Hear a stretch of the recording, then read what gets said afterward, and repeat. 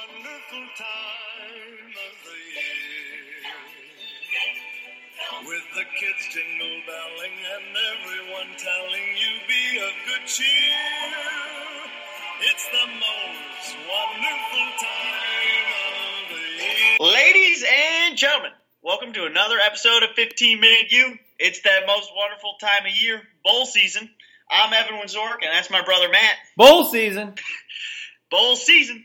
We are here to give you a breakdown of everything that happened last week in college football and a preview of next week. We're both in the great state of Ohio, though not the same room just yet. Oh, wait. Matt, I was at... Ooh. It's okay if you don't finish it, I think. Okay. Man, I was at a wedding this weekend. Between the ceremony, the reception, the rehearsal, I missed both FCS games.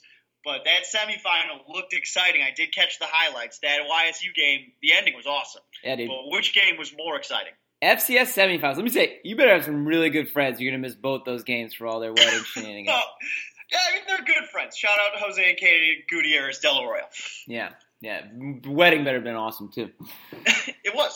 So, both games were great. The JMU and Eastern Washington both controlled tempo for the majority of the games. JMU really took it to North Dakota State Friday night. They were up 17-7 at half and never really looked back. It's an impressive win over the five-time defending champions. Eastern Washington, as you were watching that game Saturday night, similarly controlled tempo against YSU. They were up on the Penguins 24-10 right before half. YSU put in a touchdown to close it to 24-17 at half. But then to start the fourth, Eastern Washington's up again 31-20. And they were still up by 4 with less than 4 to go. So as I'm watching the game, I was rooting for the Penguins, but I was like, man, I don't know. They just could never get the lead. Until there's 4 seconds left, they got the ball in the Eagles' 6, and then, it comes down to that final play. I mean, that catch is going to go down in FCS playoff lore forever and ever. Speaking of that catch, when the receiver came down with it, did you know it was a touchdown immediately? When I watched the highlights, the announcers didn't really seem certain of that. Yeah, well, the back official rules it a touchdown pretty quickly. And so, I mean, it's unorthodox, so anytime that kind of catch happens, you pause for a second. But watching it in real time, obviously the quarterback was going to that slant route no matter what. He's not open. It's completely covered and just makes a hell of a play to pin the ball in the back of the defender. But he takes 2 steps-ish and then goes down to the ground. I mean, that's a football move. That's a catch. The catch is a catch. Yeah. Well, both the underdogs won. Yeah. Who looked better? Well, in the FCS format, you're playing at the home site of the home team. So it's not even a neutral site. So got to be impressed with both teams. I could see either taking the FCS title right now, but I think the nod's got to go to James Madison and beating the 5-time defending champions in the Fargo Dome. I mean, huge win. So let's talk about some people who had less than impressive weeks. Let's start with starting with the newly crowned Florida Atlantic head coach, Mr. Lane Kiffin. Why does Lane decide to go to Florida Atlantic? Well, one of two things. I think either his relationship with Saban is worse than we thought, or he has a higher opinion of himself. I'm thinking a little of both. No. We all know. I know. Lane's got a bit of an ego. Breaking news. But, man, Saban's got to be a rough guy to work for, regardless of how much you learn. Like, dude's just ordinary all the time. Rough guy to work for? You're getting a master's degree in winning NCAA titles and creating dynasties. What are you whining about? I mean, I'm just saying what I think he thinks. Does Lane become a Power 5 head coach ever again? If he wins, of course he will. Because that's what he's there for. He's there to prove that he can be a head coach again. I think both sides understand that this relationship will last at most 3 years, especially if he's winning. Yeah. If he doesn't win, I still think we'll see him in the Power 5, just not as a head coach, probably as an offensive coordinator. You have to give the man credit. He is good as that, despite all the shit we give him. Agree. So I just don't know why you wouldn't want to stay at Alabama and keep rolling with it. So did Saban or both Kiffin know ahead of time Kiffin's going to bounce at the end of the year, which is why they brought Sark on early this fall? This is your favorite tinfoil hat conspiracy theory. I was right. I was right. I certainly don't think Saban knew. I've always viewed that move as Kiffin hooking up his boy. Maybe Kiffin knew, like, deep down in his heart he was going to try and leave. I think, there's a lot of rumors that he was telling everyone at Bama after the Houston interview he was going to get the job, and then he didn't get the job. So maybe he knew deep down, but no, I don't think your conspiracy theory is correct. You don't watch enough House of Cards, my friend. They knew in September Sark's the OC. All right, let's move on to mouth breather number 2. So, current Wake Forest radio commentator Tommy Elrod, former player, former Demon Deacon, assistant coach. Given that, he starts handing out plays to Louisville and Virginia Tech that we know of so far over the last 2 years. Do you have any analysis behind his motivation for doing this? I mean, couple ideas. Just stupid. He's jealous. Petty person. Overall, just a petulant child. I don't understand. It's just... He does it because he doesn't get picked up as an assistant coach during a coaching transition. I just don't see how you could do this to your alma mater, especially when you got a job to cover them as a media personality. Like, come on, man, you would not have gotten that job if you weren't a former player. So couldn't you kind of view this as like they were still helping you out? You still had a paycheck to bring home to your family, which, you're not going to have that paycheck anymore, at least not in FBS football. I wouldn't want him anywhere near the Michigan locker room as a fan of Michigan in any capacity. And I imagine most people around the country would say the same to their teams that they're fans of. And quite frankly, I wouldn't want to work with Elrod, period. He just seems like a very petty person. This was unbelievably dumb and selfish move. If we can't trust you to back your own alma mater where you played and then coached, you can't be trusted to work anywhere else. Yeah, absolutely. Absolutely. So Louisville and Virginia Tech both ended up being fined $25,000 by the ACC for accepting this information. What are your thoughts on the punishment? I mean, that's nothing. $25K for these athletic departments, that's chump change. I'm not saying like all the teams should get the death penalty. We need to shut down the programs. But if you're going to fine them, at least make something that actually hurts the pocketbook. Yeah. Certainly something north of $100K. Louisville Stadium seats 55,000 people times, $50 a ticket. That's over $2 million. So you're only going to fine them $25K? Come on now. What are your thoughts? I actually think forget about the fines. I think we look at how the NCAA or conferences do punishments. This is one of the situations in which it makes the most sense to vacate the wins. Louisville should have to give up their wins against Wake Forest. So should Virginia Tech. The whole Sandusky thing at Penn State, and they had to forfeit wins over a decade. I mean, it's deplorable and disgusting, Sandusky's behavior, but is that actually going to impact whether they beat those teams or not? I don't think so. Now, you getting plays ahead of time and knowing what the other team runs, that's actually going to change whether you're going to beat the other team. Vacate the wins. Forget the fine. The fine is BS, I think. Fair. Well put. Matt, while we're just talking about depressing things, though, speaking of Sandusky, earlier this week, the video concerning Oklahoma running back Joe Mixon was released, where he punched that woman in the bar in downtown Norman. This incident happened about 2 years ago. I mean, pretty serious situation all around. He claims that she provoked him with racial slurs. Mm-hmm. Even still, I mean, he broke her jaw. It was wired shut, couldn't eat solid foods. Mixon's punishment was he was suspended for the entire season, came back. What do you think, for starters, what do you think took so long to release the video? This did happen 2 years ago. Yeah, I mean, I think in incidents not even limited to college football, we've seen, these holds on the videos that we know are going to spark outrage with these fixer lawyers that come in and find some loophole that keeps the video under wraps. I mean, I still keep going back to that Outside the Lines report on fixer lawyers that work in college towns to help out athletes. Who knows? I mean, what is my gut instinct? I think that was the case here. I mean, it's a terrible look for Joe Mixon, terrible look for the University of Oklahoma and for college football in general. So let's keep it under wraps as long as possible. And then I'm sure it's part of the deal for him to be able to come back. This video's got to come out, which is why it comes out this week. Yeah. Well, what are your thoughts on the punishment now that you've seen the video? Yeah. Too little, too much, about right? Does the video change your thoughts on the punishment? The video can't change people's thoughts on the punishment. I mean, we got to be as outraged. Because in the description that they wrote originally, it's exactly what you see in the video. Punched her in the jaw, her face hits the table, 4 bones are broken, her jaw is wired shut.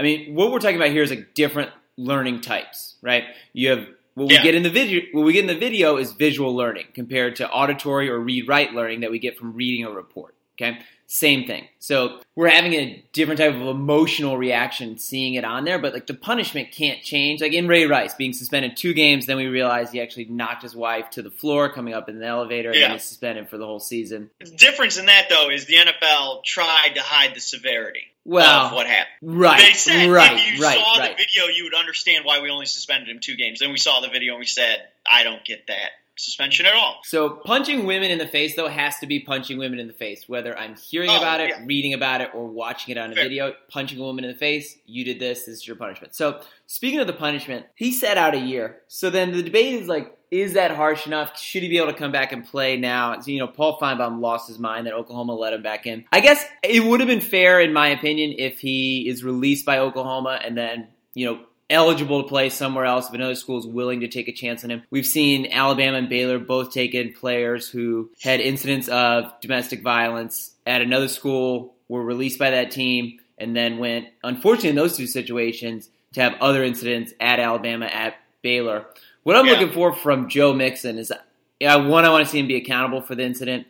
Two, you want to see him be remorseful. And three, that he's shown actual growth and learning, that not only was I wrong, but I'm never, ever going to do something like that again. Do I think that you're going to be punished for life for this and I'm never able to play football again?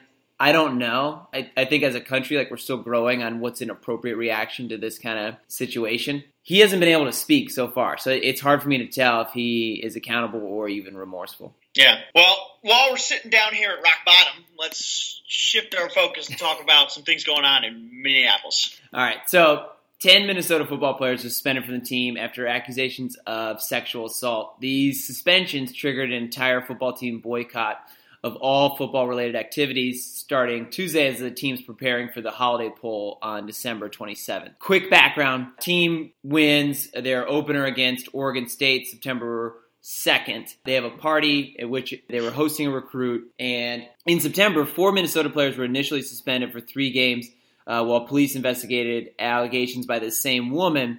No arrests or charges were made. Players who maintained the sex was consensual were eventually reinstated after a judge lifted a restraining order. This week, though, the university said it holds its students to higher standards than those applied by the law and announced the suspension of 10 players, which caught the team off guard on Tuesday. Evan, we don't have all the facts on this, although the 82-page report was released by the university that helped lead to the suspension of the 10 players. What's your reaction to the suspensions and the team's boycott? Yeah, so earlier last week, I was kind of on the fence about it because not all the details have been released. The report had been released. There was some speculation that 10 of the suspended players were uninvolved in the incident and were suspended anyways. There was also a rumor that head coach Tracy Claeys had handed down the suspension without the conclusions of the investigations.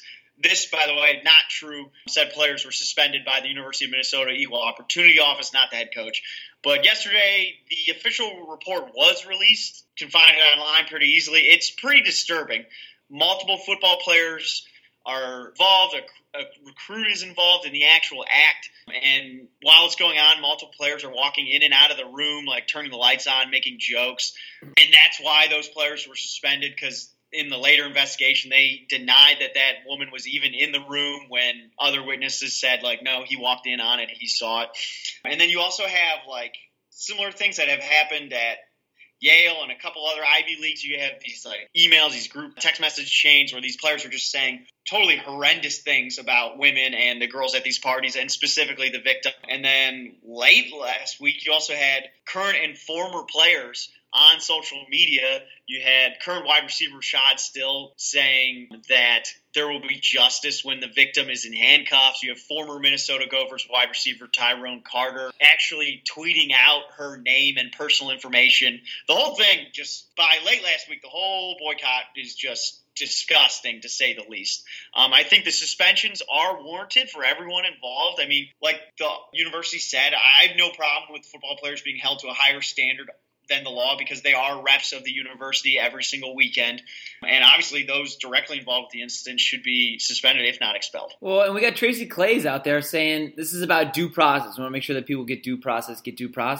One that's happened in September, you already tried to get off the hook for it. And you guys, what it also needs to be about is about you guys being accountable. And you're not so at all. When you're I wasn't even in the room, and you're walking in and out and turning the lights off. Yeah. It's incredibly disappointing. Agreed. So let's look. What do we have to look forward to this week, Evan? Well, looking forward to Pick'em, right? Yeah. It's bowl season. Most wonderful time. So, you want to get into it? Yeah, let's do it. Let's pick 'em. All right. So, quick recap of last week. Matt, it was a bit of a bloodbath. This was the first week that you and I have losing records. We both went 4 for 5 in week 1 of bowl season, so hopefully we'll do a little bit better.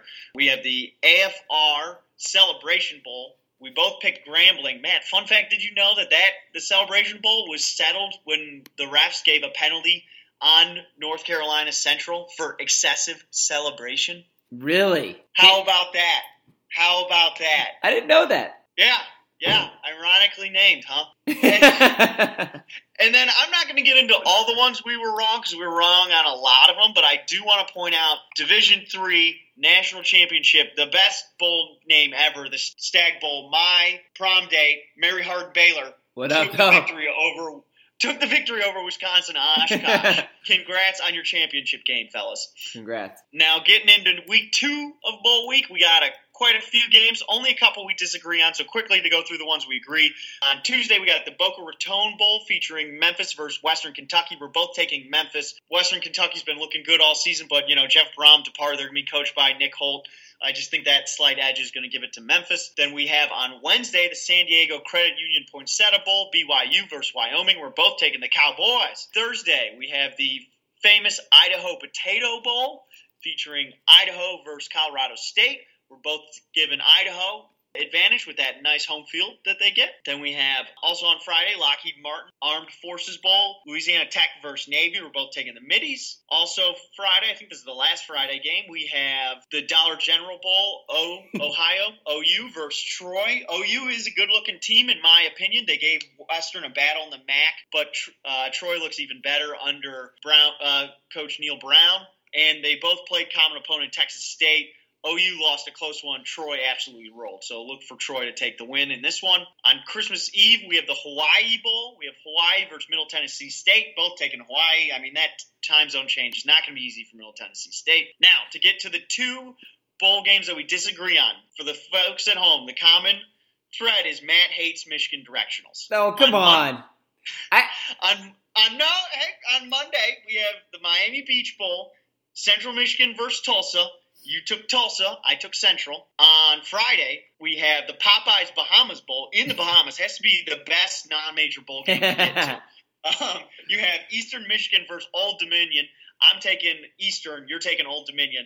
Matt, why do you hate Michigan directionals? Yeah, I got a lot of love for Michigan directionals, okay? Please. But I got 2 other things to consider. Number 1, I only have so many weeks to catch up to you and pick up and take the crown that's rightfully mine. So that's one factor. Number 2, I got to give the people what they want, Evan. And they want good picks here, and so I'm going to give it to them. You're taking a 6-6 Central Michigan team over a 9-3 Tulsa team. Not going to be able to do it. Then you're taking a similar 7-5 Eastern Michigan team over a really scrappy Old Dominion team. I think that's also sitting at 9-3. And they're just superior teams. Not that I don't got love for Michigan directional schools, because I got it. I need you to do a little bit more for me. Whatever you say, man. Whatever you say. We shall see. But, Evan, you know what comes in clutch this time of year? Besides knowing how to pick them? It's Amazon Prime. That 2-day shipping. Is. That 2-day shipping. There are just 5 days of shopping left before Christmas Eve. In case you haven't finished decorating your apartment in Monterey, I came up with some suggestions of wall art in the form of fatheads. Ready? You know I love a good fathead.